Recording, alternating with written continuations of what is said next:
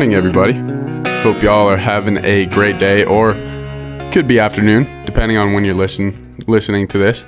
I got a quick announcement for you. Seek Outside is dropping our first kind of full-length film on the YouTube channel. So make sure y'all go check it out. It's starring yours truly and Austin, who works here at Seek Outside. It was his first turkey hunt. We took some e-bikes in. We were set up in camp with the 12-man and the Guardian, and we had a lot of fun. So y'all should go over to the YouTube page and check that out. It's out now. We'd really appreciate it. And let us know what you think. It's our first one, so we always love feedback. But yeah, anyway, we got the podcast episode with Adam Gall coming up. He's a local guide here on the western slope of Colorado. Super knowledgeable. I really enjoyed this podcast, like, a lot. We had some really good conversations, so hope y'all enjoy. Welcome to the Seek Outside podcast. And then you think that's bad? You see Ryan on the phone in the office.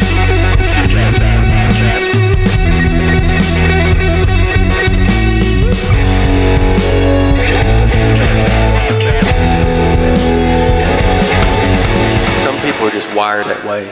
It's really respectable, for sure. It's funny because when I first heard that album... Can I swear on this? Yes, you can. Yeah. Okay. Yeah. Yes, absolutely. When I first heard that album, it was first when I was kind of really getting into music. It was like post-high school. I was probably 19. High school, I'd only really listened to 27. Just turned 27. Had to think about it. I didn't know all these bands, and I heard that, and I thought it was Jimmy Page singing lead vocals. Oh. I was like, why was Robert Plant the singer of Led Zeppelin? This guy's so good. Yeah, this guy's so good. But yeah, Chris Wright, the Robinson brothers. Yeah, great. Well, we're recording, so okay. This is not a music podcast, although it can be if we want it to be. It's whatever you guys want. Yeah, it's wherever it goes. Exactly. But yeah, we're here at Seek Outside headquarters with Adam Gall. That's the other voice that you're hearing besides myself and Lee. The better sounding voice of the three. Yeah, exactly. Exactly. But yeah, man, why don't you give us a little background on what you do, your guiding service, and all that good stuff. Okay. Whole life story in 5 minutes. Yeah, start the timer. Thank you for having me. This is cool. Yeah, absolutely. Yeah. Seek Outside, Kevin and Angie I've always enjoyed them for sure. So, I guess the main thing currently is owner and operator, along with my wife Anna, of Timber to Table Guide Service, which is here in western Colorado, and then kind of under the umbrella of Timber to Table Guide Service is Dark Timber Outfitters. So those two outfits sort of go hand in hand. We mostly guide elk hunts. The bulk of them take place up on the Uncompahgre Plateau, Unit 61 and 62, which, for those of you listening, that's like the southwest central part of Colorado. And the Timber to Table hunts, which is kind of where we got our start. Those are focused on food and education, as far as getting new hunters involved. My wife's she's a very talented processor. She's really a phenomenal butcher. Really? Which is something like you don't, like I feel like I learned like a beef cut, like a cut of meat on like an actual beef cattle, which was You're trying to think of a specific cut. Like a T-bone or a ribeye. Yeah. But it's like right above the ribs. Not necessarily get into backstrap territory, but it's like I watched on MasterChef because my wife is a MasterChef. Above the ribs. It's not like a it's a something tip, I want to say, but it's not a tri-tip, right? Like I know what a tri-tip is. Yeah, that's down hind quarter. Yeah. Man, I don't know why I can't remember it now. Can I finish my 5 minutes? yeah, you can. But I'm saying that like that's pretty special because not a lot like even I just kind of like chop things up. I'm not good at it either. Yeah. Like, but she's done a lot. She used to work at a processors in Paonia, and that's where she got her background. So she's done like hundreds and hundreds of animals, and I've done a few, and I could work my way through it. But she's on a different level. So Timber to Table kind of came to be with me wanting to guide, have our own outfit, but be able to employ some of the talent and skills that she had. And so that's when we sort of had this idea of me teaching folks the field component of hunting and skills and ethics and whatnot. And then if they're successful, then Anna can, in our barn, we process it with the hunter to kind of get the Timber to Table. The whole experience, So that's what Timber to Table is. They're all late season cow hunts primarily. And then Dark Timber Outfitters, like I was saying, that sister deal. That's more of what you'd think of as like a traditional. Your archery, muzzleloader rifle season. Yeah, okay. Over-the-counter bull hunts. Lee's been up there. Nice. And that's kind of, it fits more of the standard bill of what people think of with an outfitter. Yeah. So. Which the lodge is pretty sweet too. Yeah, I've just seen pictures. You did a lot of of really good work with the lodge. I would dare to say it was pretty sweet staying up there. Yeah, it's not the Ritz-Carlton. It's like an off-grid cabin, but it's in a sweet location. Like you can hunt right from the cabin there, basically. Hey, that's the Ritz-Carlton to me, man. Yeah. that's what I'd rather have. Yeah. Rather have that than a pool out front. That's for sure. Right. No, it works for what it is how I say it to people. It's not fancy, but it works for what we do up there. So I got a couple questions for you regarding kind of the stuff that you just said. The first one is butchering. I feel like is a very underappreciated art, even by me. Like I am ashamed to admit I really don't know much about butchering. I've processed a few animals, but back in my earlier days of hunting, we just take it to the game processor. They give us our meat back in steaks or whatever, hamburger.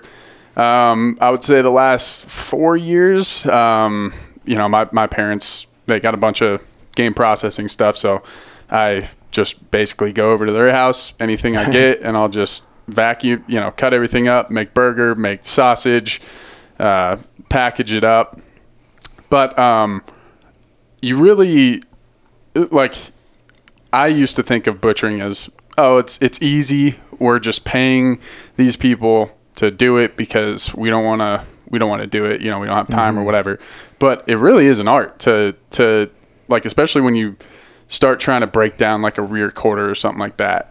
Yeah.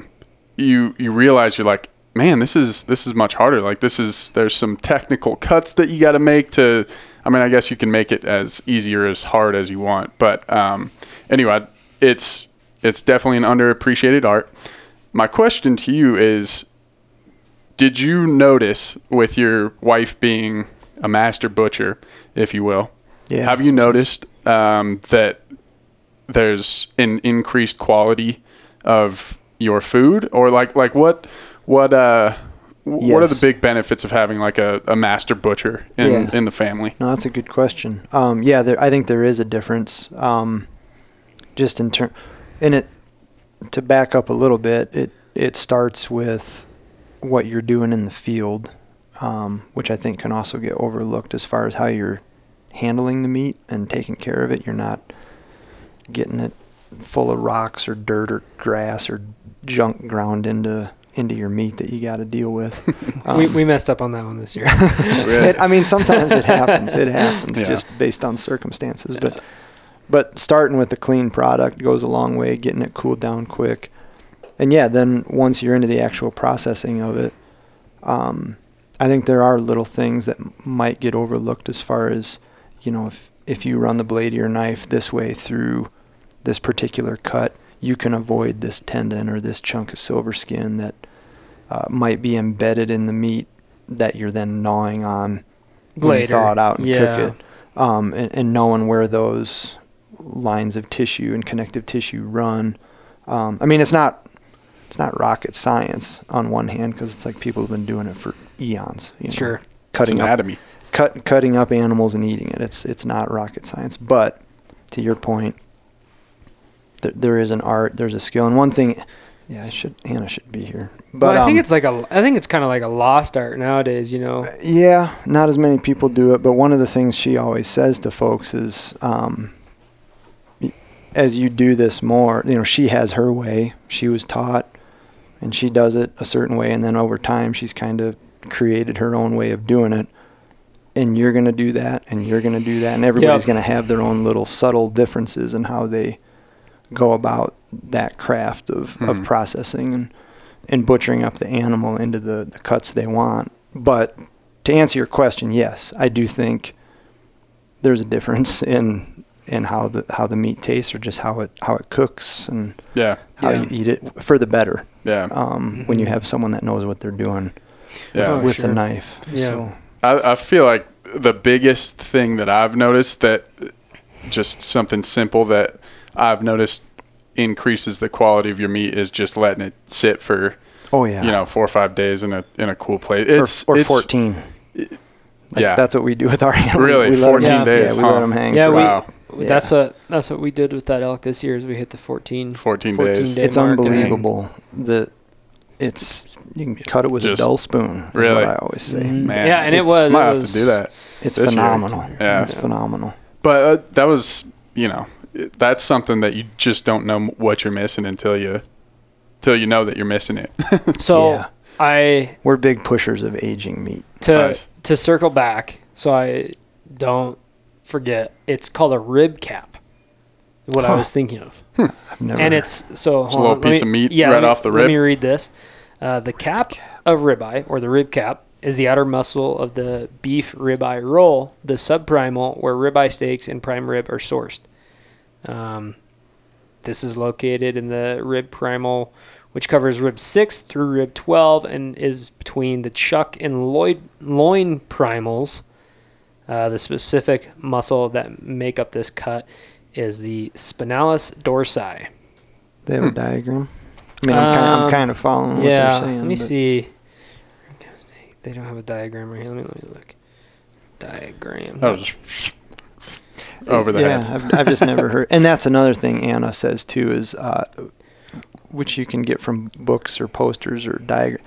There's like 3 or 4 different names for every cut of meat out there. Like Yeah, really. what somebody calls a rib cap, someone else will call a rib roll or Yeah, whatever. You Yeah. know, it's This is a very poor image, but you can rib ascertain where it comes from. Oh, Because this okay. is like the Yeah. whole rib eye, right? Yep. And so the rib cap looks like to be the outer, It's that top piece. Top. The cap. the cap. Gotcha. And so what MasterChef said was that it's when you order it in the form of like Wagyu, Japanese specialty steak, it's like the most expensive steak in the world that you can get. Really? I don't know. That's what Gordon Ramsay says, but I don't know if I trust that guy.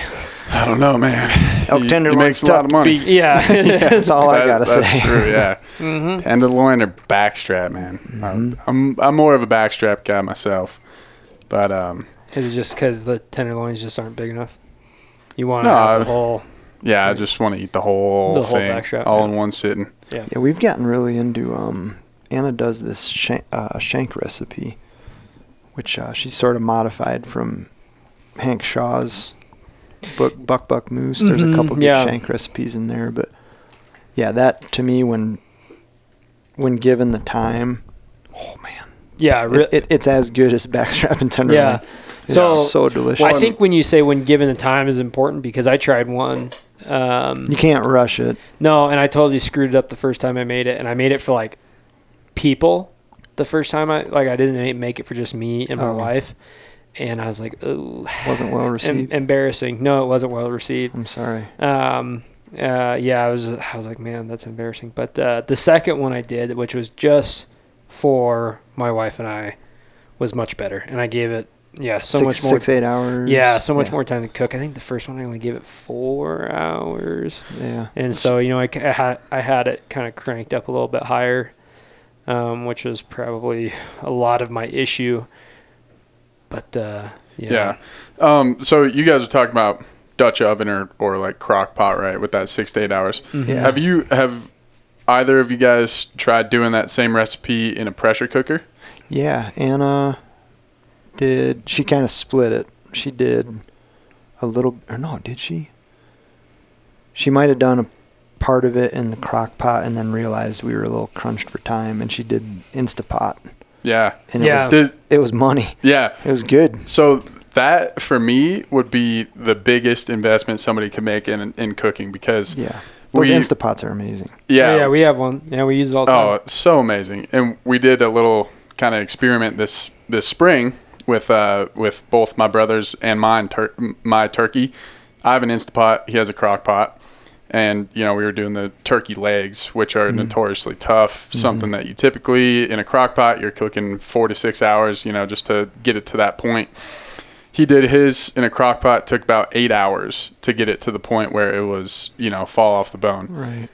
Hour 15 in an Instapot, tasted delicious, fall off the bone. Wow. So, Yeah. but I was just curious if you had noticed that there was like a quality difference in taste or anything like that. I don't think so, and maybe Yeah. Anna would say otherwise, but I couldn't tell. I will say too, 9 times out of 10, we do it in the crock pot. Yeah. Like start it in the morning and just let Yeah. it go. But Yeah. Did she like cut them up into like No. medallions, or she just left it kind of whole on the bone, like we On the bone, basically yeah. when we process the elk, you got the shanks, and it's just. I finally wisened up and got a Sawzall that is like battery powered, and just cut them into sections, and that's what goes like Yeah. bone in. Yeah. Oh, the so whole you thing. but you did cut it into smaller portions, but still on the bone. Yep. Because Usually I've seen 2 some pieces. people do like pucks of it, still on the bone, but they do like literally like a hockey puck. Oh, like the Asabuco type of thing. yeah. Yeah, no, we do the whole kit and caboodle, and we usually we'll cut each shank into 2 pieces typically. So you get, Yeah. eight per elk. Yeah. I don't know if you could do that with deer. You might only just do the whole deer shank, so 4 of them, I guess. Yeah. But So you're talking like on an elk, you cut it in half, like long ways? through. So like Yeah. through the bone of the Okay. lower leg. But basically. you're not doing pucks. Like Nope. you're not okay. No you just, medallions or discs. It's okay, so you just cut it in half. cut it in half, and then Okay. that's each of those becomes a meal. I see what you're And saying. it's a lot. I mean, there's a lot. On an Oh, elk, yeah, yeah, it's a lot it's a of meat. lot. Yeah. Compared to a deer, it's not. It's something. Yeah. Yeah. When you look at those, like the connective tissue on their knees and their ankles and stuff, it's like, God, like no wonder they can Outrun. do what they do. Talk, It's just talk about wild turkeys, right? They depend on their 2 legs. So you Yeah. get inside of one of those legs, there's so many different bones. and Yes. it's crazy. yeah.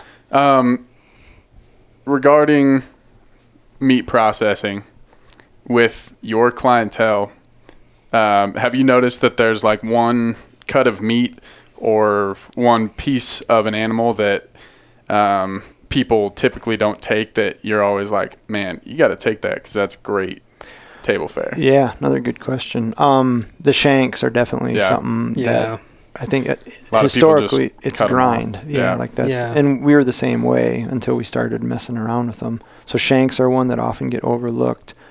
I always try to push people on heart, Mm-hmm. but I would say the majority, maybe an even strong majority, I'll just say majority. They're not interested in it. There's something about it where they're like, not so much. I think heart's phenomenal. Oh, yeah. Like the same thing when you do it right, you get all the Yeah. connective tissue and Yeah. so shanks, heart.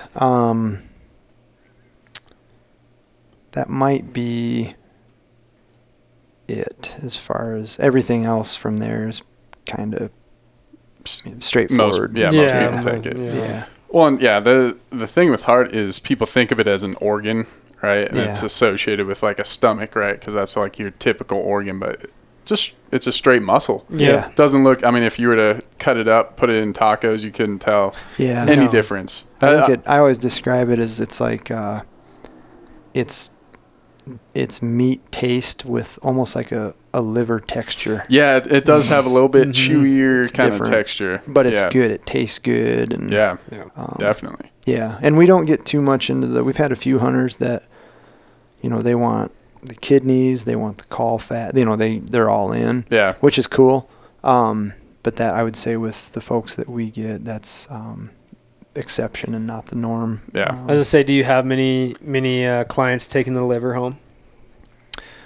Yeah, I would say same thing, probably half. Probably half. Enough. That's actually a lot better than I thought it would Yeah, be. and I'm But always surprised because I'm not a liver guy. Me Yeah. neither. I've Yeah. I've tried my best to be a liver guy. Yeah. I just can't Yeah. do it. Yep. Well,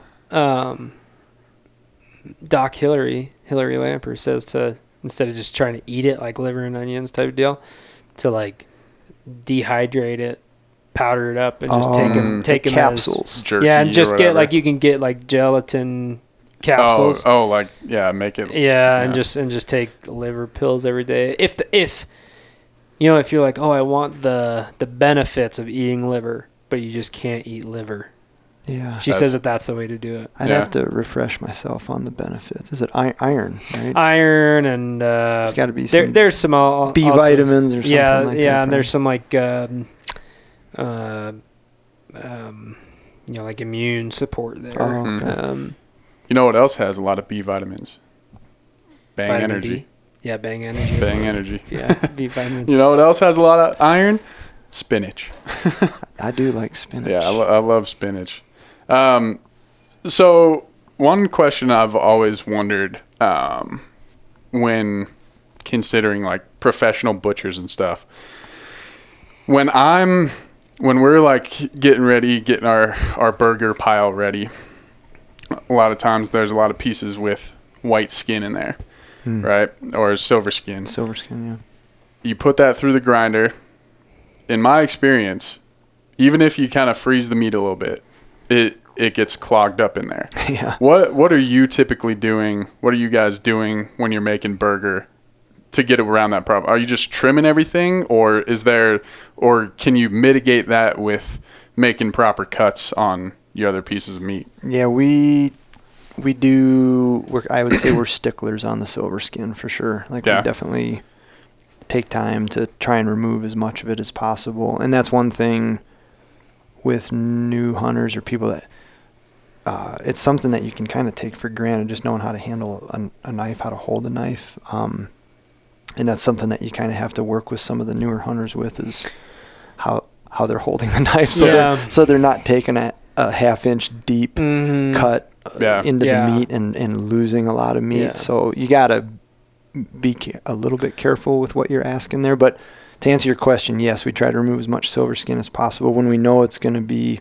going into the grind pile, though, we're a little more lax on that. And temperature, as you just mentioned, helps a lot as far as that stuff not getting as clogged up in the auger of the grinder. Do you freeze your components of your grinder? I've heard people do that. No, we have not done. We have a huge grinder though, so it's yeah. I'm sure that can help with a lot of it if you just have more horsepower. It's like a 3 horsepower grinder. Oh, really? Yeah, it does burger pretty quick. Yeah. I think the one I've always used is like half a horsepower. Yeah, which is great, and those are fine.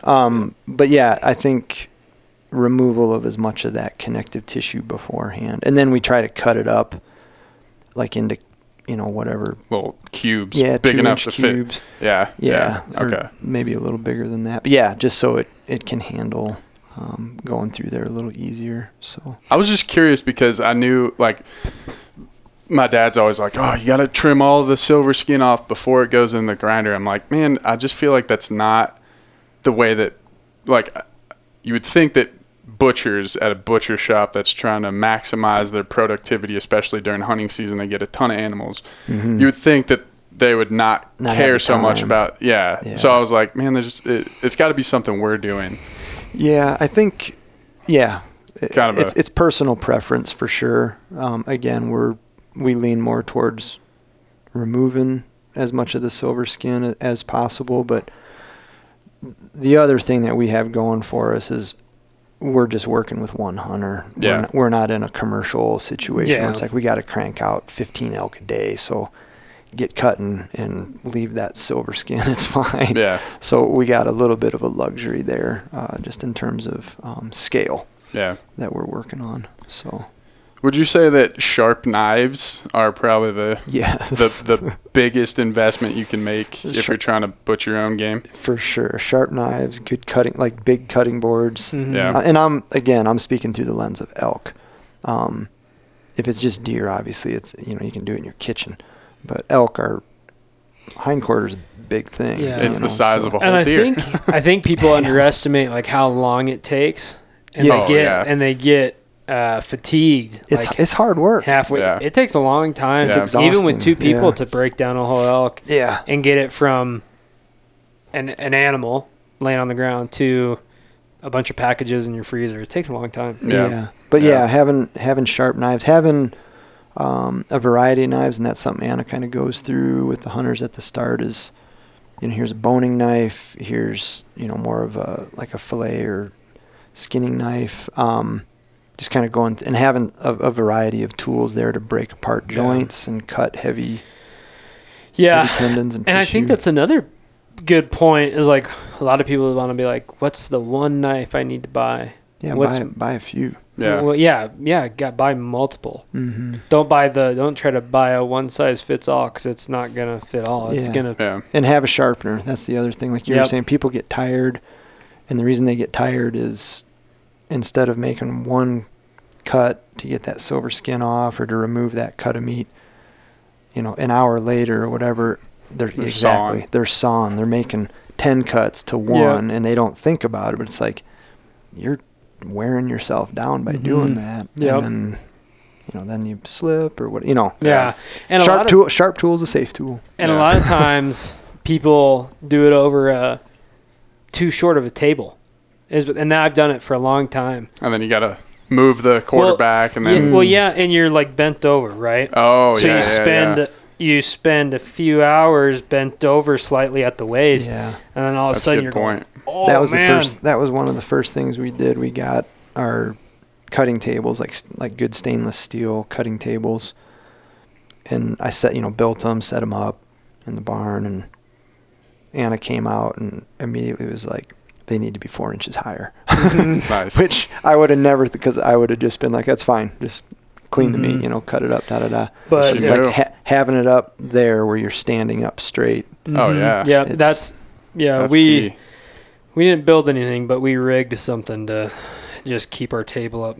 Yeah, higher I just made little 4x4 blocks Yeah. and did a little cut into the block and set the table legs into them with a paddle bit. Yeah. We just took a milk crate and just set it on. Nice. No Hey, there you power go. tool. There you go. Yeah. Yeah. Works. Um, Got to do what you got Some to do. NRS straps, Yeah. duct Yeah. tape. Yeah, it's not as professional as yours, I can guarantee you. Yeah, probably Yeah. not. But yeah, it's all that's a works. big deal because I learned that, on multiple occasions, and it took me multiple occasions to be like, I should probably stop doing that. I should probably get a table and have it up higher. Well, last year when we went up to Alaska, we had to just debone. We didn't do the whole process, but we had to debone 3 caribou in an airplane hangar last year with diesel fuel fumes flying all around. And Were they hung? No, Or it was like we God, had just on the we had ground? to makeshift a table. I sacrificed my ground tarp as our cutting table because I didn't have anything there. But we were about to fly out with all this stuff, and we had to cut down the weight as much as weight possible. restriction. Yeah, that was when I was like, having good. having a good spot to do this is. Right. I mean, Yeah, we that's- would have taken a milk cart at that time. Just Yeah. to raise the table up. Yeah, but that's like hard because you're Yeah. somewhere else. It's not like Yeah. you're at home Right. and for have the sure. option of using a table Yeah. or even your counter. Yeah. But yeah, So I kind of want to switch gears here to more of the guiding side. Mm-hmm. When did you start guiding? 2010. 2010? Yes. is that when you guys bought the outfit, or were you? No, I just started. my neighbor, Josh Cranston, helped me get a job at this ranch that he was working at just out of Paonia. What ranch was it? The Barziaks is what it's called. It sits right at the base of the Raggeds. They're Okay. they might be a little more known for their fishing. They got a bunch of trout ponds scattered. It's a beautiful location. I've just what would that be, north of Paonia Reservoir? Or south. Yeah, it's south. Towards Carbondale? Yeah, it's right. Yeah. You turn right past like where the state park is at the head of Paonia Reservoir. You turn there and wind up, and you go up literally right to the base of the Rag. It's a beautiful location. So anyways, I got a job guiding there. Did that for a few years, and then kind of started branching more into some wilderness stuff, working with horses and mules on public land, and did that for a few different outfitters there in the West Elks. And then all the while kind of keeping a mental check on like, well, if I were doing this, I would do it that way, or I would continue doing it like they're doing it with this. And then, eventually got to the point where it's like I should shut up and put my money where my mouth is. And so we did. And then I think 2015 is when we started doing the timber to table hunts. And that was just on a neighbor's piece of land. Yeah. That gets a fair number of elk that drop down in the wintertime. And we did a few hunts that first year. And then got a web page, kind of started putting the word out there. And then all of a sudden it was demand quickly outstripped opportunity. And that's when I was like, we need to buy a permit, on public land where we can have more of a volume, like be able to actually make this a viable business. So 2010 is when I started. I think 2015 is when Timber to Table happened, and then 2016 or 2017, I think it was 2016 that we picked up the permit on the Uncompahgre Plateau for dark timber. So, and that's where it currently is. I'd love to be able to grow it, but man, finding a permit is hard. It's hard, and then trying to do private land leasing is just astronomically expensive. So, still trying to explore those avenues because we're getting a lot of interest from folks that I'm turning away, which is frustrating. It's not a good business model, but at the same time, sometimes it's like this is what we have.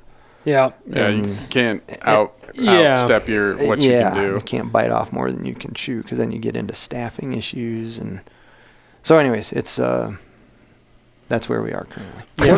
What's the process like? What's the timeline look like on getting a permit to guide on wilderness or national forest? And I'm sure it's a little different, right, on wilderness and national forest? No, not too much. No, Okay. Not to my knowledge, at least. I mean, you got to have some different things in place as far as wilderness requirements. Yeah, like logistically. Logistically, your hay, like if you're using stock, you got to have weed-free certified, and so there's a few subtle differences, but it's still national forest typically, or BLM. Like if you're working on a BLM wilderness, which is not real common, but there are a few out there. Mm-hmm. As far as obtaining the permit, to my knowledge, nowadays it pretty much comes down to knowing someone that is selling out, like an outfitter's retiring, or they're quitting, they're ready to move on, and that permit area now becomes available through a transaction. Technically, with the Forest Service, permits don't hold value, so you can't sell it. What you sell is the value of the TAC and the cabin or whatever, or the client list. Yeah. Like, well, this client list it's worth $250,000 or whatever, that. But it's just kind of a facade. Like, everybody knows the permit has value. Yeah, the permit. Yeah. It's just the government won't say it. Yeah. It's like, no, you can't sell that. It transfers from one person to the next. But what I'm getting at is it's very rare, I think, nowadays that the Forest Service will be like, oh, Ryan and Lee, you guys want to start an outfit? Well, go on the map here for, Lolo National Forest or Gunnison National Forest and draw, an area where you'd like to permit where there currently isn't an outfitter, and we'll get you set up. They don't do that anymore. Really? Yeah. Or it's very rare, I should say, that they do that, because a lot of it is taken up with current permits. And also, I think they want to make sure that not every single acre of public ground is leased out to an outfitter. That's a good call. So, yeah, it is. It's a good balance, I think. Well, that then, like, keeps, outfits from guiding over one another. Yeah. And they will set permit boundaries, like I can only go out to the Dave Wood Road and Old Highway 90 and Divide Road, like creeks or ridges or roads, they'll set for the Forest Service. BLM just gives you the whole unit. They're just like, They're have at it, huh? Pretty much. And I don't really like that, but I have, knock on wood, haven't had any issues with it. But instead of being like, Ryan, you have this area of Unit 62, and don't go beyond Spring Creek. Lee, yours starts on the other side of Spring Creek. You don't cross it. Man, guiding is so interesting from a person that's never done it, right? Because I could imagine it being so hard, like especially if you have like a newer hunter or something like that obviously doesn't know half of what you know, and maybe you have an elk out in front of you, maybe it's a really nice bull that you never see on over-the-counter unit or something like that, right. And I could see it being super frustrating trying to guide them, right? Yeah. What are some of the big lessons that you've learned in that aspect while guiding? Yeah, that's another good question. And the first thing that pops into my head is, like from the first minute, in interacting with that hunter over the phone or in email, being in the right headspace for them and knowing, like you just said, they've never done this before. Mm-hmm. They've never. I mean, we get some hunters that have never fired a rifle until we go to the range together. Like they're that green. And they're, that isn't a knock at all on that person. It's just, it's something they've never done before. So having it in your head that you got to take things at a really elementary level, and no question is a bad question. No question's a stupid question. In fact, I like it when they ask those questions, because that means they're comfortable and they're relaxed and they're not nervous about asking me or Anna something, or one of our guides up on the plateau. And we do deal with a lot of new folks. And yeah, to your example or your point, it does get reflected in, at the end of the year, our success rate, if you will.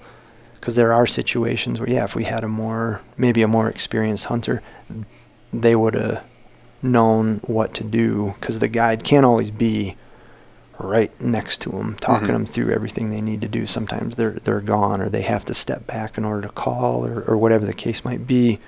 But I'm fine with that. Like, would it be great if every hunter killed an elk? Absolutely, that would be awesome. But that's not reality with elk hunting most of the time.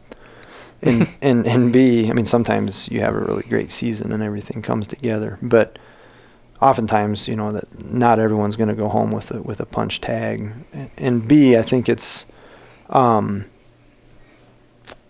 important to just try to kind of be at their level as best you can, and not have an attitude like, well, I know more than this person. Yeah. And it's like, well, if you know more, then talk them through it. Like, let them ask questions, answer their questions, tell them why you're doing what you're doing. That's like I say with a lot of our hunts, we try to make them as educational as possible, so they're not stumbling around, like they don't have a clue why Brandon, our guide, is calling or not calling, or why he wants the hunter to sit here instead of there.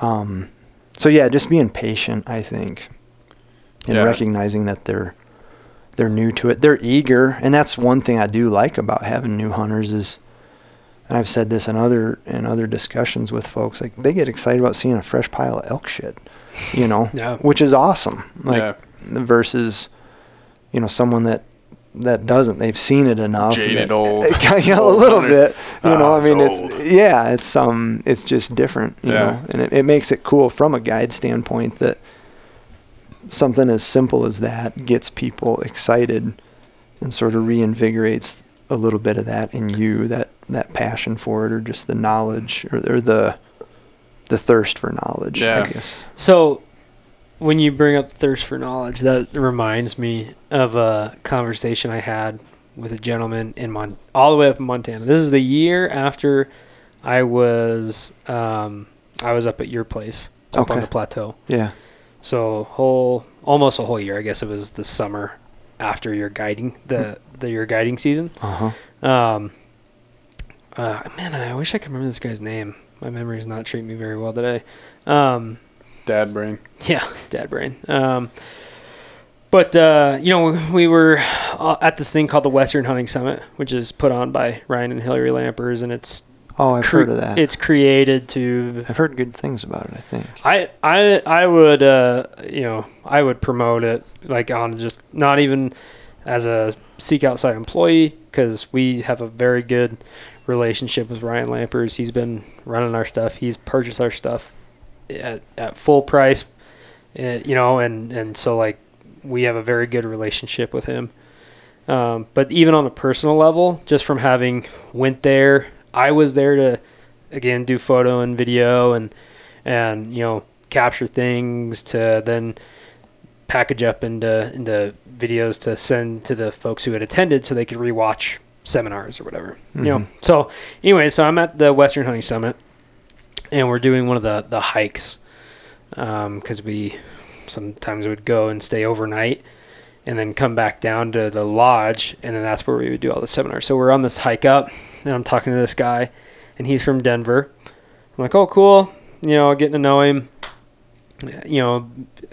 How long have you hunted? And he's like, well, I just started last year.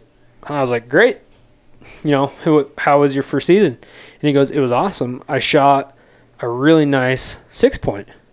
I was like, that's good for you. That's great. And he's like, yeah, but he was broke off on one side. And I was like, that's kind of crazy to have like almost completely broke off and then 6-point on the other. I said, like, if you don't mind me asking, like, you did it alone? Like, if it's your first... And he goes, no, I was at Dark Timber Outfitters. He was at your outfit. Oh, is it Ben? It is Ben, yes. Ben Tack. Yeah. Okay, yes. Small world. And so he said that for his first time, he wanted to go with someone who was knowledgeable, and he said he had followed you and the timber to table stuff. Yeah. And so when he decided he wanted to jump into it, and like you said, I don't think he had really. Yeah, I think he was pretty green. Pretty limited. Yeah. Yeah, they did. Yeah, they had an awesome hunt. That's what he said. Because then he had a gal with him who was his sister. No, just another. Yeah, just another new hunter that I had paired, basically Carrie, and she was awesome too. Yeah, and they killed. That was second rifle a couple years ago. Mm-hmm. And yeah, we were going down this trail, spotted an elk across the drainage.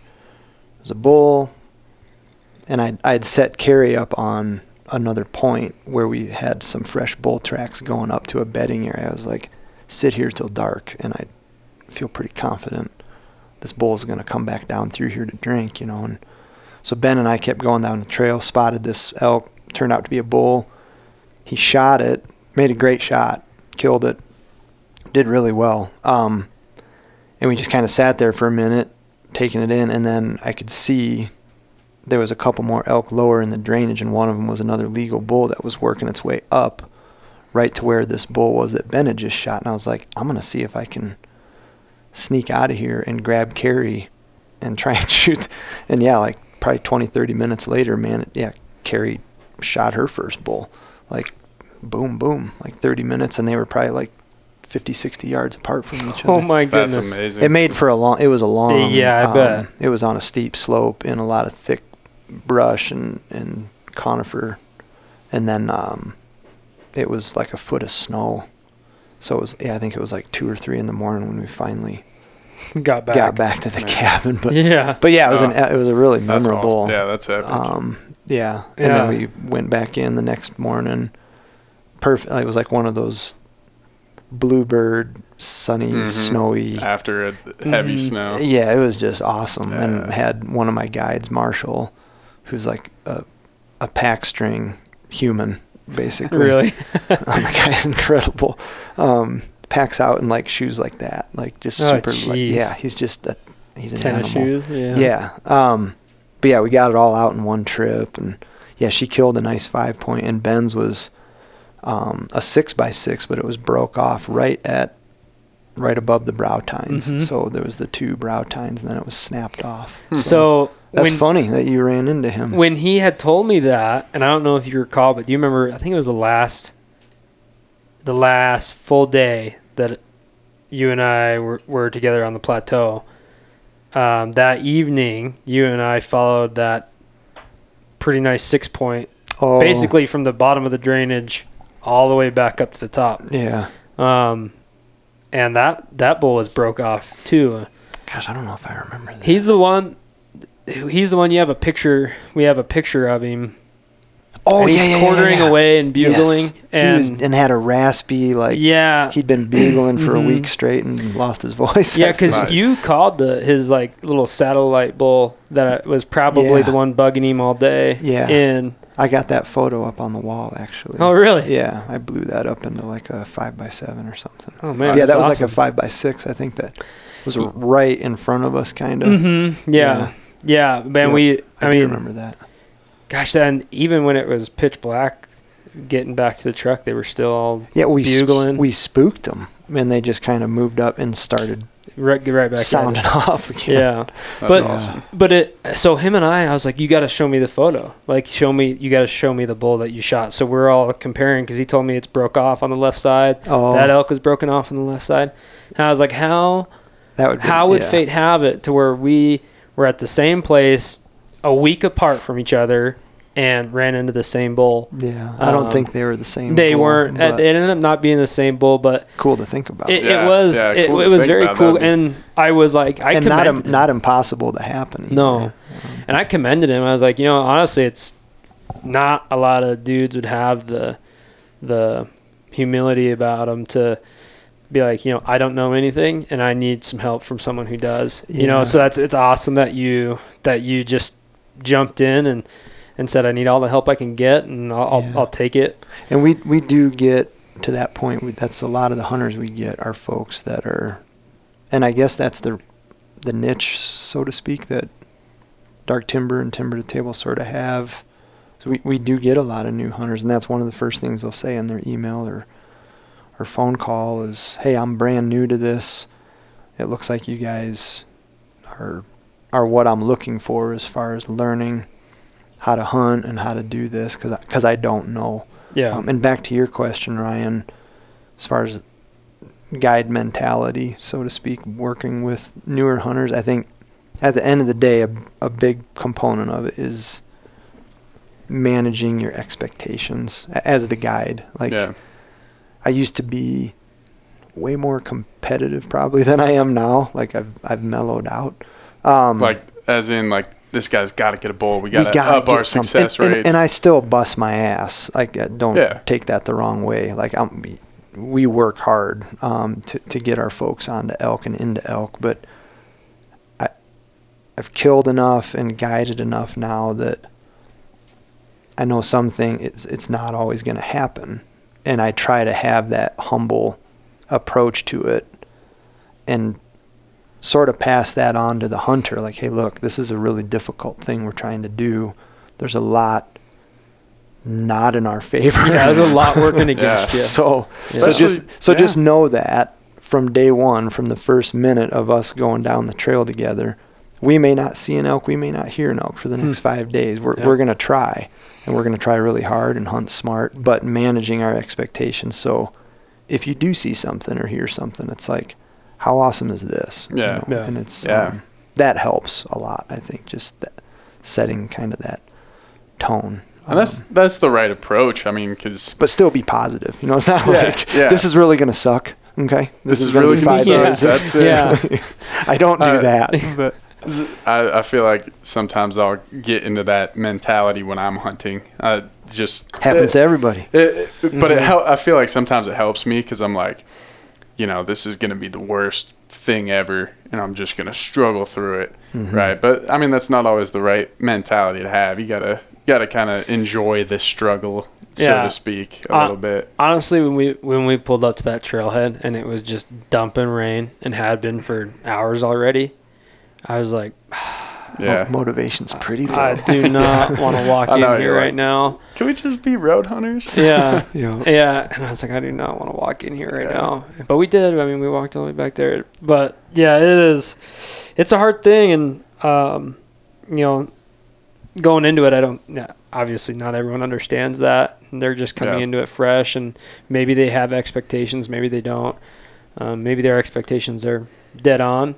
Yeah. Probably not, though. And they probably have elevated expectations from stuff they've seen on TV shows. Oh, Yeah. that's the worst. And I feel like that is a very important thing, right? Because, like, so many hunting shows, they say it's not always going to happen, right? They talk about luck, but that's not exactly what the hunting show portrays with what they're showing. Or even when people talking about it on Instagram, people are always talking about, it was so hard, but you're only seeing, like, the pictures of Yeah. like, so I feel like some people can't actually grasp the fact that you're not always going to get something, and that maybe that's something that can only come from, having done it for years, and you kind of can understand.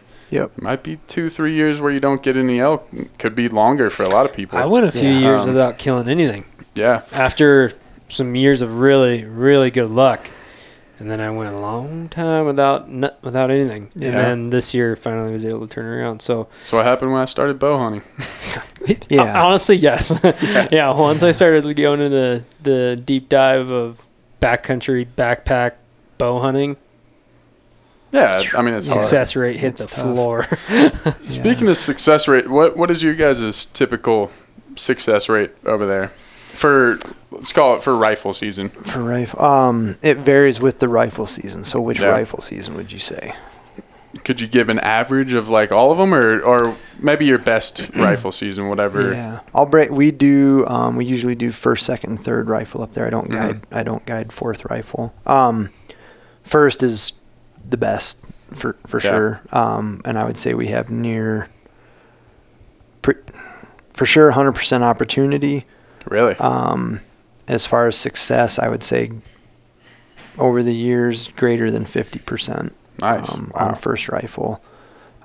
Second and third rifle I would lump together because they're very similar in the sense that we'll get into elk, we'll have any this is going to sound like a horrible cop-out answer. We will literally have anywhere from 0 to 100% opportunity Yeah. in those 2 seasons. And then success is the same. Same. But we've Yeah. never had 100% success in either of those 2 hunts and over the years. But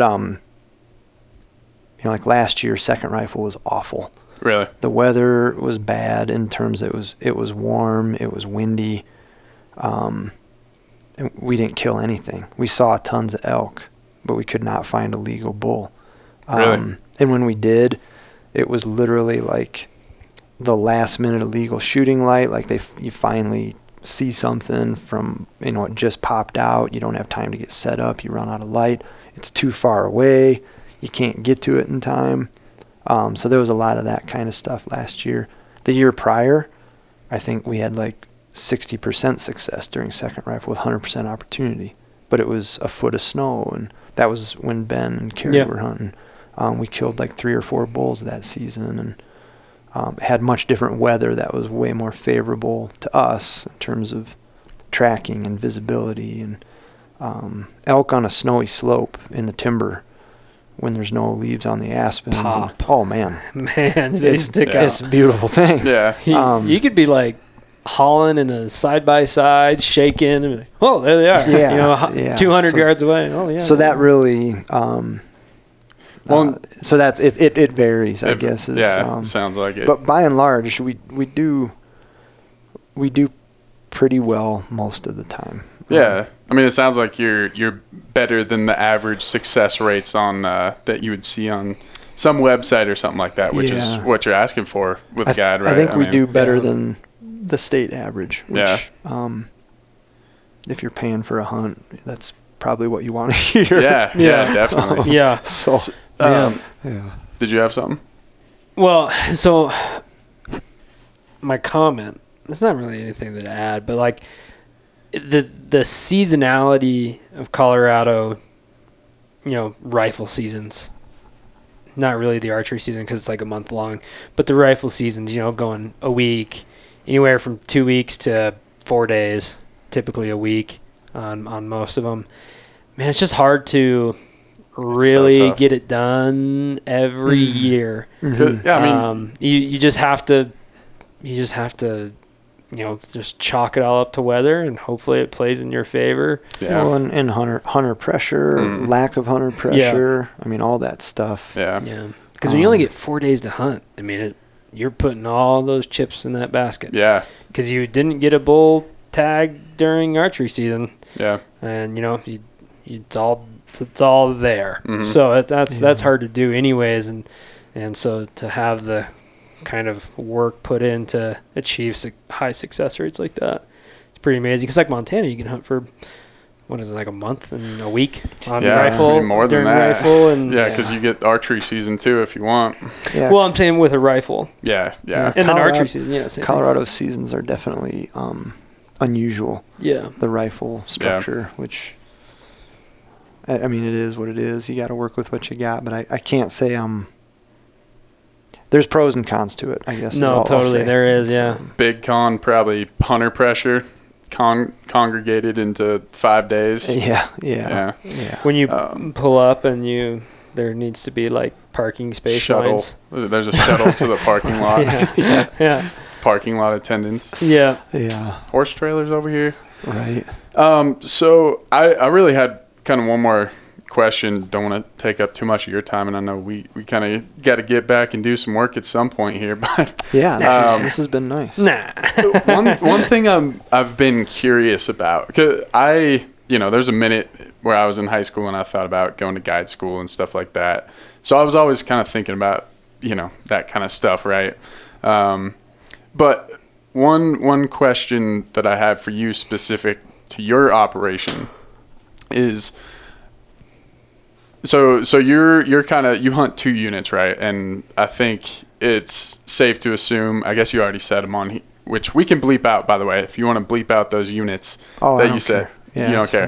fine. Yeah. I mean, I guess it's kind of promotion for your business anyway. So Yeah, and 62. I mean, it's pretty heavily hunted already. yeah, Which isn't a big deal. and 61 on the other hand Good takes luck. It's 20 luck. years to draw. I had two guys booked with us this year with I think 26 and 28 points, and they didn't draw. What? Were they out of staters? Yeah. Oh, really? Okay. Yeah. Anyways, keep going. Yeah, I guess my question is, do you approach guiding those 2 units differently? Just because there's such a vast difference between the 2 of them. One's heavily pressured. You're probably shooting any legal bull you can. Mm-hmm. The other one, you're probably looking for something, that could be a bull of a lifetime, right? For sure. What are the differences in guiding for those 2 areas? Yeah. You're asking good questions, by the way. Hey, man. So I get paid the big bucks. Yeah. Yeah, I think you kind of hit the nail on the head there right at the start. Like in 62, what I always tell folks is if you want to hold out for something, like you want a 5-point or bigger, you're only going to shoot a 6-point, totally fine. And we'll do whatever we can to make that happen. Most oftentimes in 62, in that over-the-counter unit, they say that for about a day. And then it's like, yeah, I'll probably shoot whatever is legal. Yeah. So there is that. So if you see a legal bull, we're going to try to kill it most oftentimes. And the other thing, I'm super aggressive. I don't dink around if I know there's a bull bugling or I know I see elk just visually versus hear them. I'm going after them because chances are someone else is going to stumble into them, or maybe they bugle and another hunter here. So I'm very, very aggressive the way I hunt and the way I guide in 62. Conversely, in that draw unit in 61, and also on our late season cow hunts, way more patient and try not to blow stuff out. Don't have to be as aggressive. Smaller bulls, like you said, I ignore them. We're not shooting that 4-point. We're here to, focus on a more quality animal you've put in for however many years. Let's try and find a really good bull for you. So yeah, I'd say more patient, less aggressive, and more selective on that 61 side. And on the cow hunts, the way those work is we're on a specific piece of property. They're usually damage control hunts on some small ranches there in the North Fork Valley, and I don't have the luxury of chasing elk over tens of thousands of acres like you do on public land. You got to be really surgical. So when they're on that ranch, it's like, okay, if we have a shot opportunity and we can get one of these cows, we'll do it. But if they're spooked or they're just starting to go to their bedding area or they're right on the fence line, it's like, hey, let's leave them alone. Let's back out of here and we'll come back tonight and see if they come in. Because you don't want to blow them out of the acreage that you're legally allowed to hunt. So you got to be a little more patient there and a little more selective. And chances are, like I say, it's a big herd of cows usually. So when they leave, if you didn't booger them and mess with them, they're going to come right back, hopefully. And so I've had the opposite happen where it's like, there they go that morning, we let them go because it wasn't right. And it's like, oh yeah, they'll come back. And then that didn't happen. Somebody else chased them off. Or they just went to the neighbors and it's like, yeah, there they are. And you can't really do anything about it. But that's, I don't know if I'm answering your question or not. But no, that's kind of how I go about it. And it's fun both ways. Even in those over-the-counter units, going after elk aggressively is kind of fun. Like, hey, let's no holds barred. And maybe it means you're not going to bugle or cow call as much. You're just going to go right to them and try to get in on them as quick as possible versus cat and mouse type of thing where you're trying to bugle them in or whatever. It's all situational, but and that was going to be it's kind of on the fly, which is cool. That was going to be my question was like, do you find yourself bugling more often in 61 side, the unpressured side? No.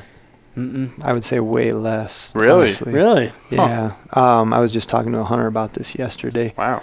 It's contradictory, and the reason is in 61, at least from my experience, guiding in there, when you're bugling or you're cow calling, it can work, but oftentimes it's like you're the 4th or 5th or 6th bull bugling. Or you're the 20th cow that's mute. It's like there's a lot of animals in there and they're not as pressured. They're acting like elk are supposed to act, which is a really cool thing to get to watch. But calling isn't always as effective. Sometimes it certainly can be, and it's like what you see on TV or whatever. But a lot of times it's not, because it's like, well, there's 3 bulls bugling in this basin and I'm standing above them bugling. And they're just bugling back. They're not interested. You would use that. What are they gonna? Which one are they gonna go to? So you just gotta not call and go to them. They're doing the work for you. More spot and stock. Get to them. And I think that like it would work best if like you're sneaking in. You're like, I don't know where he's at right at this current moment. I might need him to sound off, and maybe just bugling gets him to sound off or another cow. It's not necessarily to pull him towards you, but maybe to kind of relocate. Yeah. And oftentimes they're, again, at least from what I know of it, they'll help you. they'll do it on their own. Yeah, I was gonna say that Sometimes one. I mean, it was like every 3 minutes. Yeah. I mean, There was Clockwork. Yeah. yeah. there I was- mean, really, like we could have. I mean, yeah, we could have tracked him in the complete pitch dark Yeah. because Yeah. it was. Which is awesome. Like I say, Yeah. it's really cool. Seeing Getting- elk doing what they do. Yeah, without being fearful of something. You know, they're just acting. They're bedding in the wide open in the middle of the day. Mhm. You know, like Yellowstone Park elk or something. Yeah. It's a pretty neat thing to get to be in that.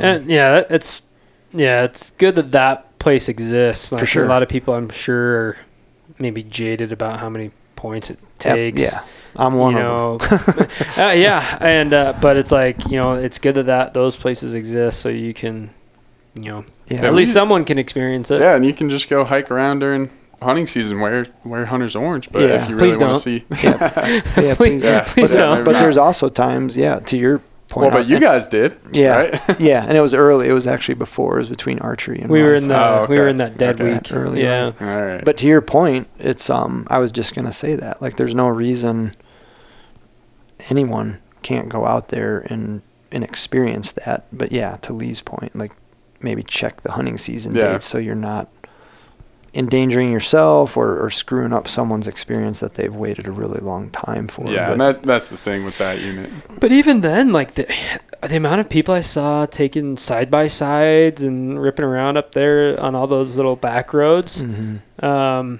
It's a popular road. didn't divide road. Yeah. seem to be an issue. No, and that's one thing on the plateau that has been an eye opener for me. The elk are not, and I think this is a huge exception to almost every other Yeah. thing you read or hear. They don't care about ATVs. Like, it does not seem to bother them. Well, they Really? probably hear them the moment they hit the ground. They, honestly. Yeah. They're hearing dirt bikes and ATVs and side by sides exactly from the minute they are born. There's so many of those loops and trails through that plateau that and most of the time that's all people are doing. They're just Yeah. they're just zipping through. Yeah, you I know? don't think any of those folks that we saw were hunters getting ready, because we were still a few days out from the next season when I left. Yeah, so Because you were going to go back into town still when I left and do something, Oh, okay. and You so got it was better a memory than I did. it was a few days then. So Yeah. so there was a lot of people out there just recreating. for sure. So yeah, they must be pretty used to it. Yeah, and I've watched elk actually, like, seen an ATV multiple times where you're watching somebody driving, whether they're hunting or just cruising, you know, they're recreating, but it's like I'm watching a bull 200 yards off the ATV trail, and that ATV putzes by him and He's just, meh. They might look give doesn't them a look. move. Yeah. Well, hey, a moving ATV means that person is not chasing after you as an elk. Yeah, You know. exactly. Yeah, So- isn't that like that? but I do think it's I think most oftentimes the in other It's, places, yeah, they're getting scared off. they yeah. associate that noise with not good, and they leave. Yeah, Sitka came out with a thing when they released something for their whitetail line, and this guy who was guiding whitetail hunts was like adamant that, like, you don't drive yourself out, you get driven out, you step out of the ATV, you grab your stuff, you stand there, let the ATV leave for like you just stand there. The ghost drop kind of. Yeah, and then you slowly start making your way to your stand in the right there in the morning. Yeah. Just so they like here it come and here it go. You know. They're smarter than animals are much smarter than we give them credit for. I think in most Yeah. circumstances. That was understatement of the day for sure. What do you think about wolves being reintroduced in Colorado? That's funny you ask, because that's where I just came from a meeting about that very Really? topic before here. Yeah. Was it good? I'm on the stakeholder advisory group for CPW for the state. Yeah. As a outfitter representative. I voted no on the reintroduction, and I'm very sound and secure in that vote and telling people why I voted no. I've got a wolf background. I was a wolf biologist in Idaho prior to moving to Colorado. So yeah, I don't think a federal reintroduction is needed or necessary, but that's what the people of Colorado voted for. So here we are. Yeah, and I'll shut up here in a second. No, you're I good. could talk. This could be a whole other podcast. Yeah, and we might have to do it, and we might have to do it because I think it's important. But it's really unfortunate, this pack that's up by North Park. Yeah. Their behavior, they're checking every single box as far as what you hope wolves don't do. You know, they're killing livestock. They've killed guard dogs. They've surplus killed cow, elk, and not necessarily eaten all of them. And they're constantly harassing Don Gittleson on his ranch with his livestock operation. So they're doing all the things that you hope the first pack in Colorado would not do. But here we are. And that pack was not planted. No, they came in on their own. Yeah, they came in on their own. In the group that was up in the northwest part of the state, up in Moffat County, they came in on their own. Mm-hmm. They got shot up. Once they kind of crossed back into Wyoming, they got shot. I think there's only one of those animals left. But, that's, 8, I don't know, maybe not that many, but 6 to 8 animals that have come in on their own. The pack that is in North Park now, they had 6 pups last year. All 6 survived. Wow. Which is not all that common for that highest survivorship of the pups. I'm sure the female's denning right now and probably going to have another litter. I'm speculating there, but this is the time of year when that's happening. So yeah, and to that end, that's where, to me, I didn't think the reintroduction is just so divisive from a social standpoint, and that's really what wolf reintroduction in Colorado, as well as in the Northern Rockies, it's not so much a biological issue; it's a social issue in getting people to accept it, and it's my big contentious. My big worry is that it will undo all of the good work that we've done in the last decade for the moose reintroduction of the entire state, especially in the places like Route, Moffat, the Grand Mesa. Down south. And even San up Juan's around North Park, those types of areas, Estes, or up and around Estes. Like the moose was gone. Basically, it was very few and far between until we started. They've done well. Yeah, I think Colorado's got one of the only growing moose populations. Really? Yeah. I think, so as a wolf biologist, you obviously that was previous life. Yeah. In a previous life. Yeah. Funny that now you're a hunting guide, which I know, yeah. They seem to kind of be on opposite ends of the spectrum almost. A little bit. But you must have some relationship, sort of, close. I would assume that you don't hate wolves, right? No, not at all. Yeah. Go ahead. Answer They're yours. awesome animals. I feel like a lot of biologists are very closely connected to the animals that they study, right? Coming from that perspective, are wolves really? Because if you talk to some people, right, wolves are going to be the end of elk hunting in Colorado. Mm-hmm. Wolves are going to, kill all the cattle. It's going to put an end to all this stuff. It's essentially going to change everything that we do, right? That's obviously the far end of the spectrum. Yeah. But if you look at Montana, they still have, I think it's the second largest elk population in the lower 48. Mm-hmm. Idaho, they have a very strong elk population for the carrying capacity of that land. Mm-hmm. What is the impact? Like when a pack of wolves comes onto a landscape, what is the impact in terms of guides, outfitters, and elk? Is it really as bad as people say, or is there some I guess, why are you anti reintroduction aside from kind of the livestock aspect of it? Yeah. In the guide and outfitter mindset. The reason I voted no on Proposition 114,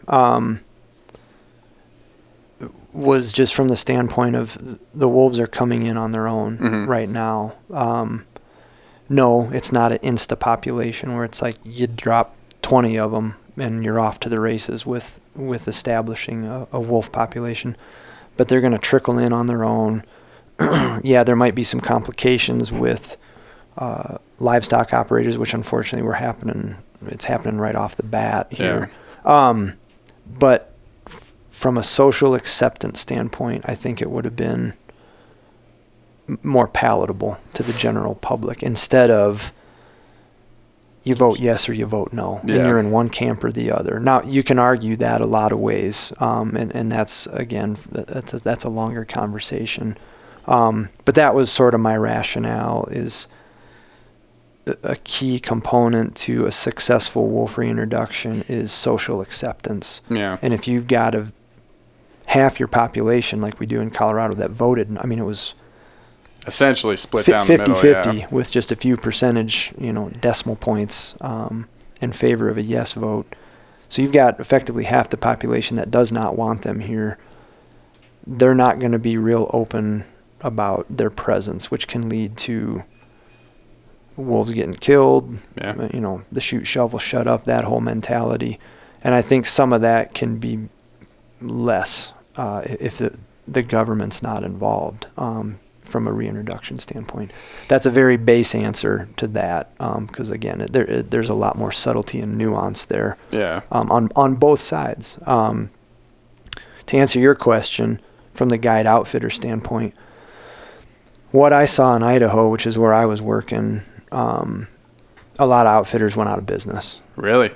Period. End of story. Now, they blamed it on wolves, and there was a lot of upset outfitters like, hey, wolves are killing all these elk, da-da-da. But I think there's some truth to that. Elk are the main source of prey for wolves. And I think in those early years of reintroduction, there was a lot of carnage. Yeah. The elk are figuring out. They're just not used to. Yeah, they got a top-tier predator back on the landscape that they haven't had to deal with for decades. And all of a sudden, here they are in mass, and I think there's a learning curve there. And then, as you said, here we are 25, what are we, 27 years into reintroduction in the Northern Rockies. Idaho, Montana, Wyoming all have record numbers of elk, record harvests, a lot of opportunity for residents and non-residents. Now there's areas in all three of those states where ungulate numbers aren't where the state wants them. Like central Idaho is still really struggling.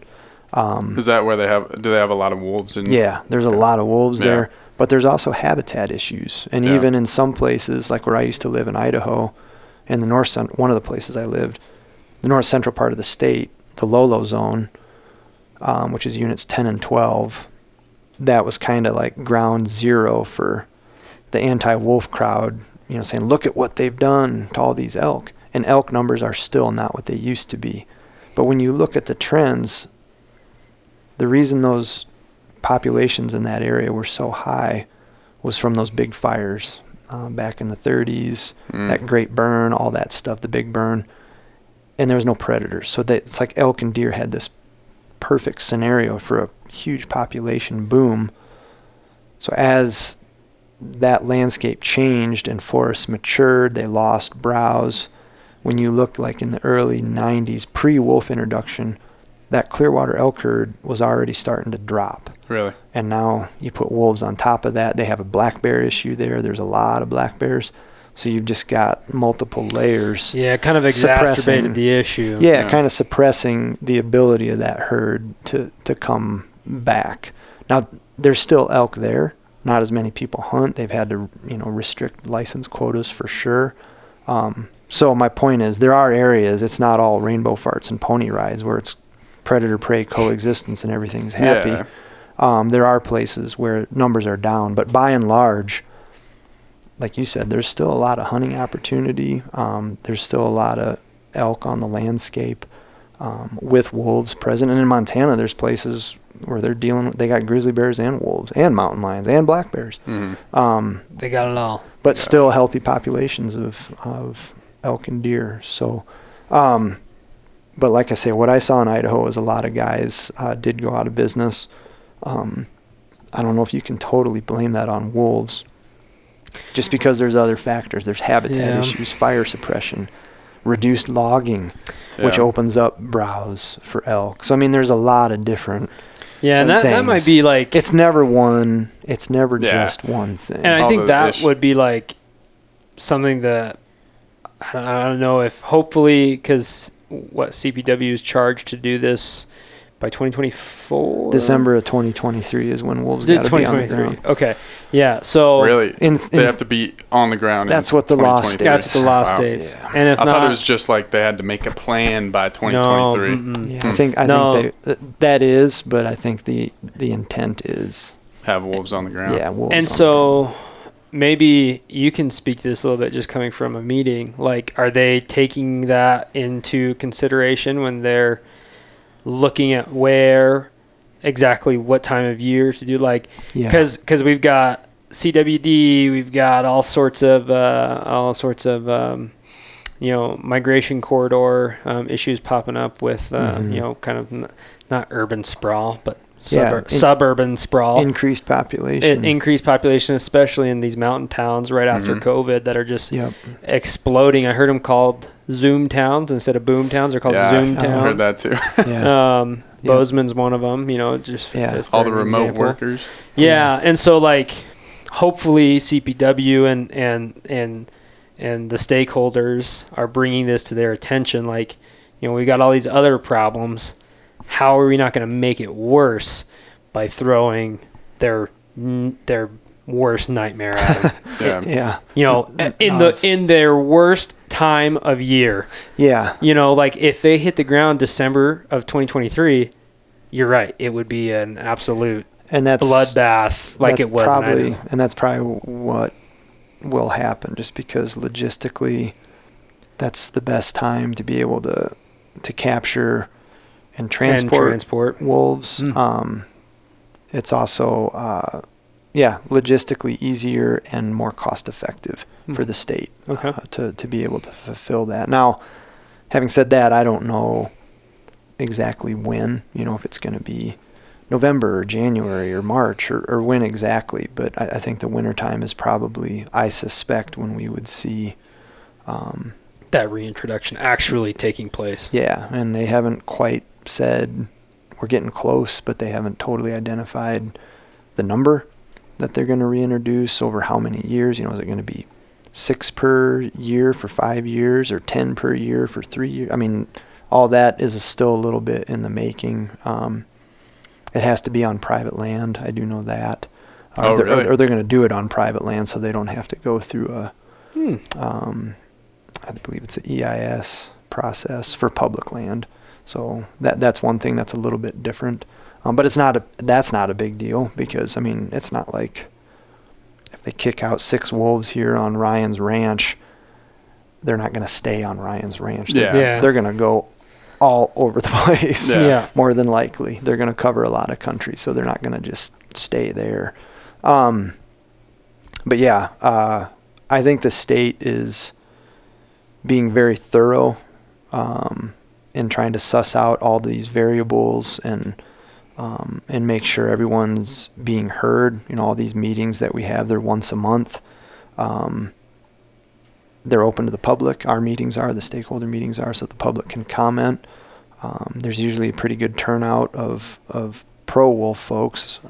The last couple meetings, there's been a better turnout of hunters and outfitters. We had one up in Meeker recently that had a great turnout of hunters and outfitters, and they had really good things to say. They were respectful and professional, but had really valid points, and I think the state is hearing all those things and trying to do it the right way. They're in collaboration with the Northern Rockies to try to learn from their mistakes. Yeah, or things that worked well or didn't work well. And I hope this is one of the things as a stakeholder that myself and a few others on the stakeholder group are trying to promote, is being proactive with, if we got to make changes in elk quota, like license quota for elk in a certain area where wolves, like the flat tops, let's say, wolves are going to be there.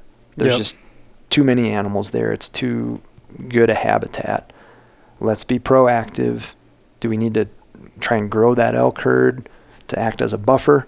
Yeah. You know, to absorb some of the early blows that they're going to take from predation, or not. You know, I don't get to make those decisions, but those are things that we're trying to get, you know, the stakeholder group and CPW to hear us out on. And CPW, they don't do a good job of communicating it, I don't feel like, which is another thing we're trying to work on with them. But they are trying to grow herds. You know, they're trying to grow deer herds back. They're trying to get elk herds to come back, like down in the San Juans and that area. They're trying. I don't think they're as effective as they could be in communicating.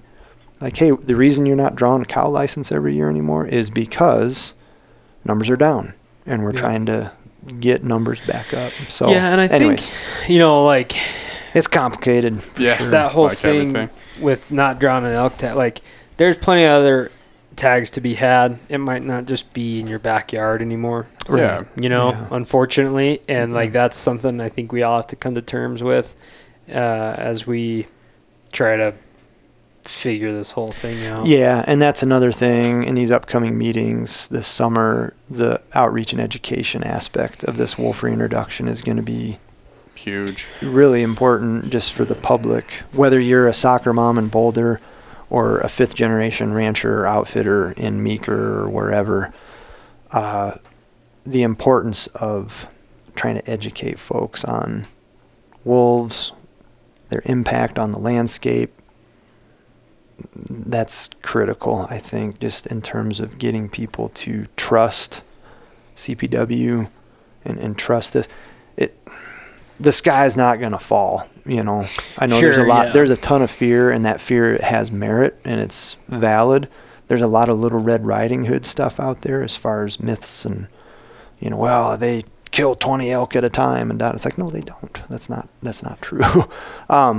But they are going to kill elk, and they're probably they're going to kill a lot of them early on. But as we said, you look up north, over time, they'll balance out. Yeah, it'll probably end up somewhere in the middle between they're going to decimate every living creature on the landscape, and they're going to be little house dogs or something. Yeah, they're sacred animals, and that's the thing with wolves. There's very little gray area. Like, they're either the spawn of Satan and everyone should be gut shot, or they walk on water and they are a deified being, you know, and that's no joke. I mean, people are really passionate on both sides, and there's very little, there's not a lot of objectivity in the wolf discussion.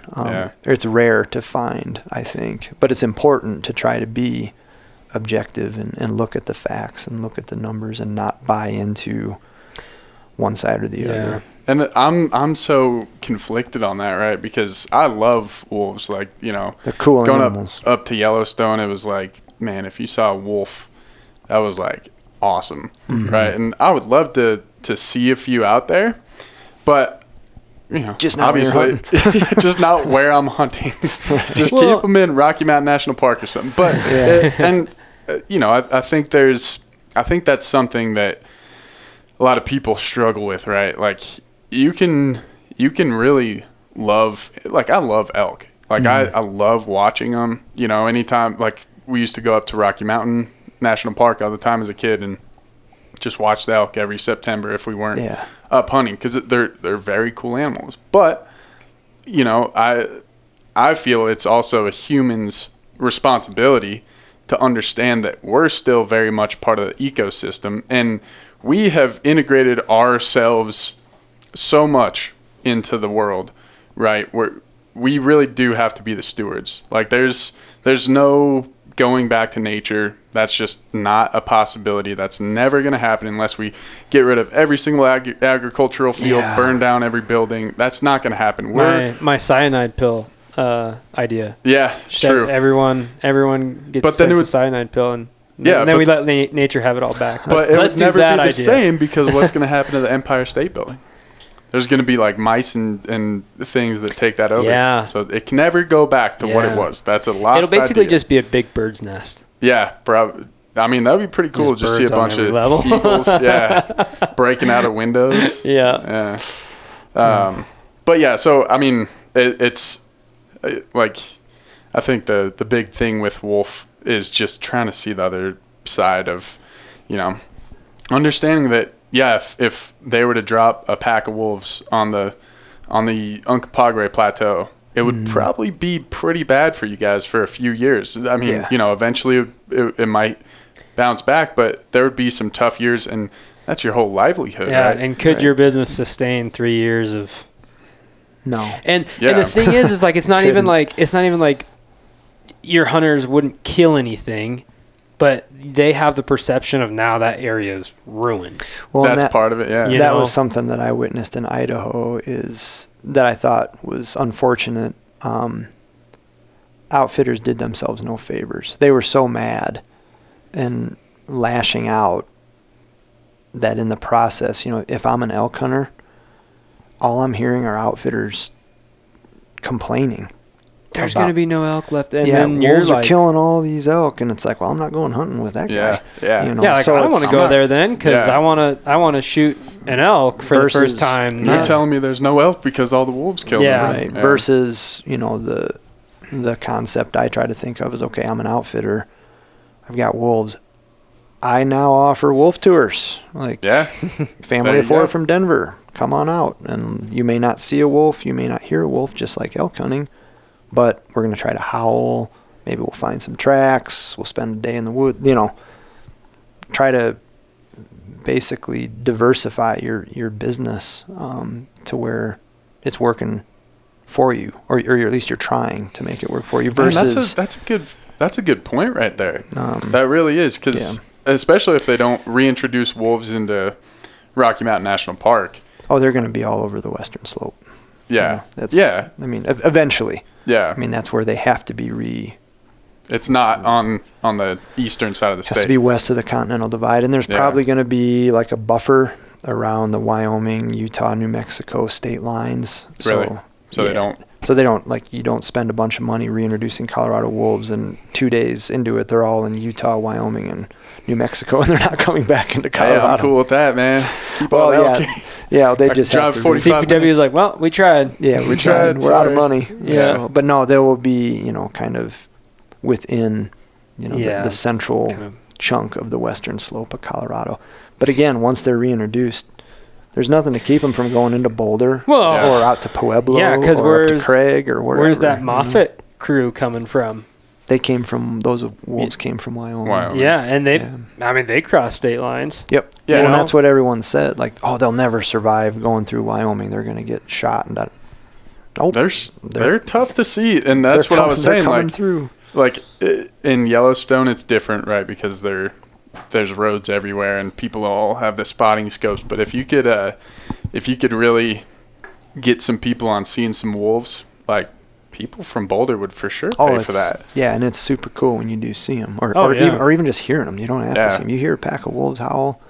There's nothing like that. I mean, it's a pretty amazing experience to get to hear something like that. So, Except for hearing an elk bugle.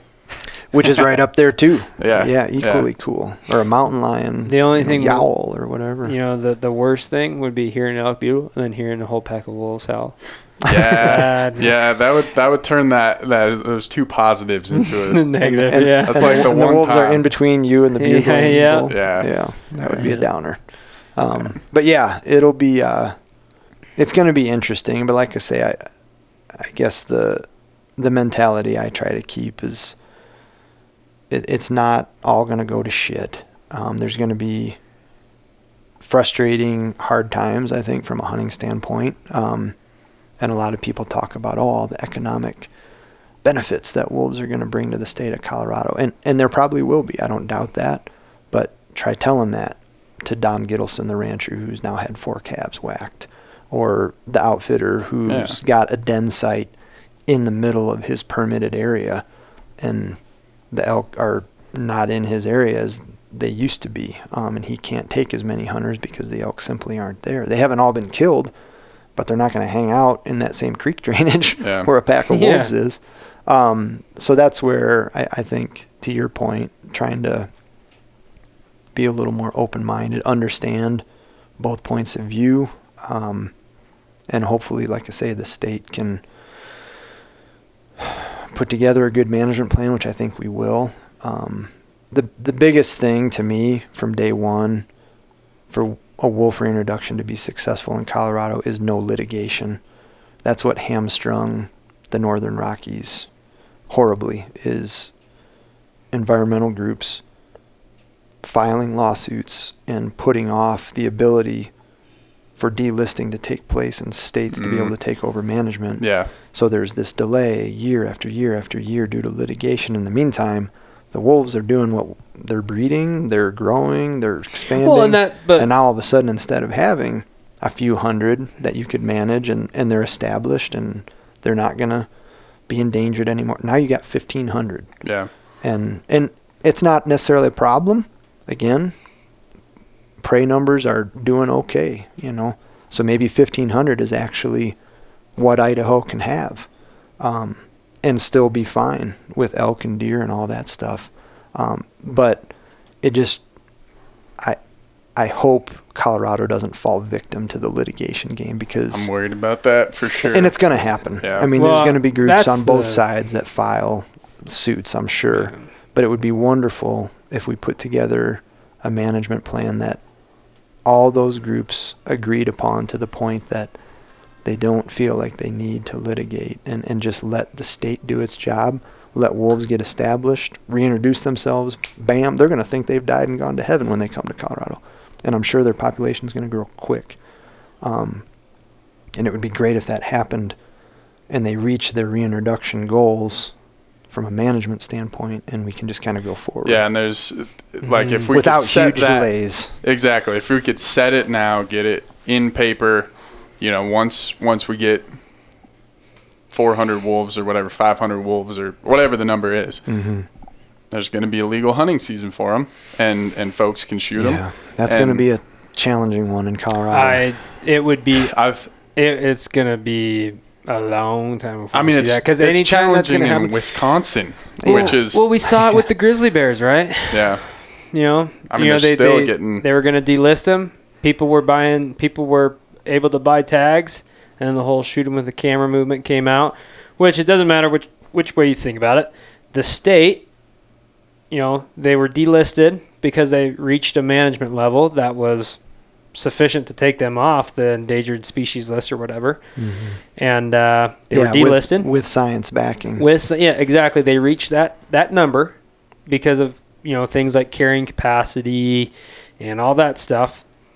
And then we saw again like the social aspect come out. Oh, shoot them with a camera, and they're buying all the hunting tags and basically forcing Wyoming to backtrack and no more hunting season on grizzly bears, and now they've been delisted. And I'm sure that's going to have impacts on carrying capacity for both grizzly bears, black bears, ungulates.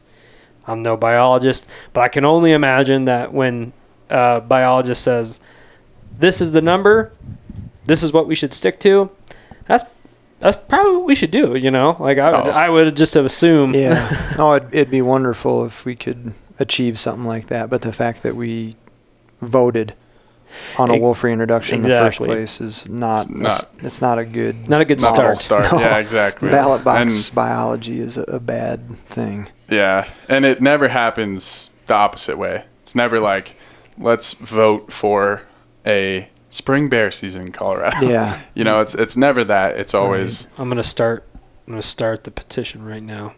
Yeah. Dude, I want to get a group on board to bring back spring bear in Colorado. I think that would be amazing, because you can shoot 2 or 3 of them in the fall if you want. I mean, you can at least shoot 2. Maybe you can't get 3, but you can get 2 because they're B licenses. You can get 2 of them, shoot 2 bears in the fall. Just move one of them to the spring. There's so many black bear issues, especially in the Front Range. I mean, Angie, out here too. Angie was just showing us a video from her house of a bear that was. They live down in Uray. Bear walking down the street, their dog starts barking at it. The bear literally runs right to a house, right to this house that it's been, getting in the for trash. Security. Yeah, and it's a small bear right now. It's not much bigger than a dog, but give it another year. Yeah. that's going to be repeat situation of what happened 2 years ago in Uray, where the lady got killed because she was feeding the bear trash. Yeah. That's a very common situation. And the fact is, the best way to mitigate that is to unleash the only predator that black bears have in Colorado, which is humans, right? Mm-hmm. Grizzly bears. Wait. Oh. Hey, in the San Juans, man, there's rumors. Yeah. But Yeah. The only time I've ever been charged by a bear is a black bear. Grizzlies, all sorts of stuff. Nope, black bear. I'm glad I haven't seen enough grizzlies to put myself in that percentage group to be charged. Yeah, I haven't either. Yeah. So I hope I never have to. Although, yeah, grizzlies they're cool as well. Yeah. Oh yeah. Yeah. Watching grizzly bears is like, it's up there. They're impressive. They're powerful. Yeah. The number one animal I like seeing and watching is probably a bighorn sheep of any variety. Doll, Stones, Rocky Mountain, desert. Sheep are just cool. They're pretty sweet animals. Then it's like elk, grizzly bear, wolf. Moose has got to be up there too. I don't know. Yeah, moose are cool. Bears are cool. Just they're like black bears always kind of remind me of. They're like almost like cartoon characters. Like they're so they're so animated. Mm-hmm. That's funny that you say that. Dramatic in their gestures. And they walk kind of like they kind of like flop a little bit when they walk. Yeah, they ripple. Yeah, they do. They do ripple. Yeah. Yeah. I got some footage of it's like the first grizzly bear I've seen that's probably has seen less human life than like a grizzly bear in Bozeman. You know, that sees humans coming up highlight every day. Mm-hmm. But we had our camp set, just up the river from where I saw this bear. She had 2 cubs with her, and she stuck her nose up in the air, started beelining it to camp. I've got footage of it, and I might show you. I might be able to pull it up for you guys. But she starts beelining it to camp, and I'm like, well, there goes camp. You know, I was like, okay, yeah, she's gonna go tear up camp. I'm gonna watch her do it. And she puts on the brakes, sticks her nose back in the air, and flips back around, gathers her cubs, and over the ridge and away from camp. Away from camp, and is gone. That was up in Alaska. Mm-hmm. Yeah. And I was like, that's probably the way they should act. They should probably be like, whoa, that is not a smell that is normal to hear. That's not right. Yeah. I gotta go. Yeah, well, and they get hunted more up there. I think that's one of the big things. Yeah, they know it's something to be afraid of, which is a good thing for everybody involved, I think. Yeah. Oh, for sure. Yeah. Well, Adam, I know we said we were going to get off the podcast about an hour ago, but yeah, no, it was good. I really appreciate you coming out here, man. Thank you. I thoroughly enjoy these sit-down podcasts. We don't get to do a ton of them, and with a local outfitter, and I wasn't expecting to get your wolf perspective, but that was really. It's a bonus. Yeah, bonus points. Free podcast for y'all. Do we have a Patreon? Yeah, we should. I'm just kidding. Yeah, no, thank you. I appreciate the opportunity to chat with you guys and head over here. So yeah, we were enjoyed it. We were like, man, we should have someone who's got a really good guide perspective.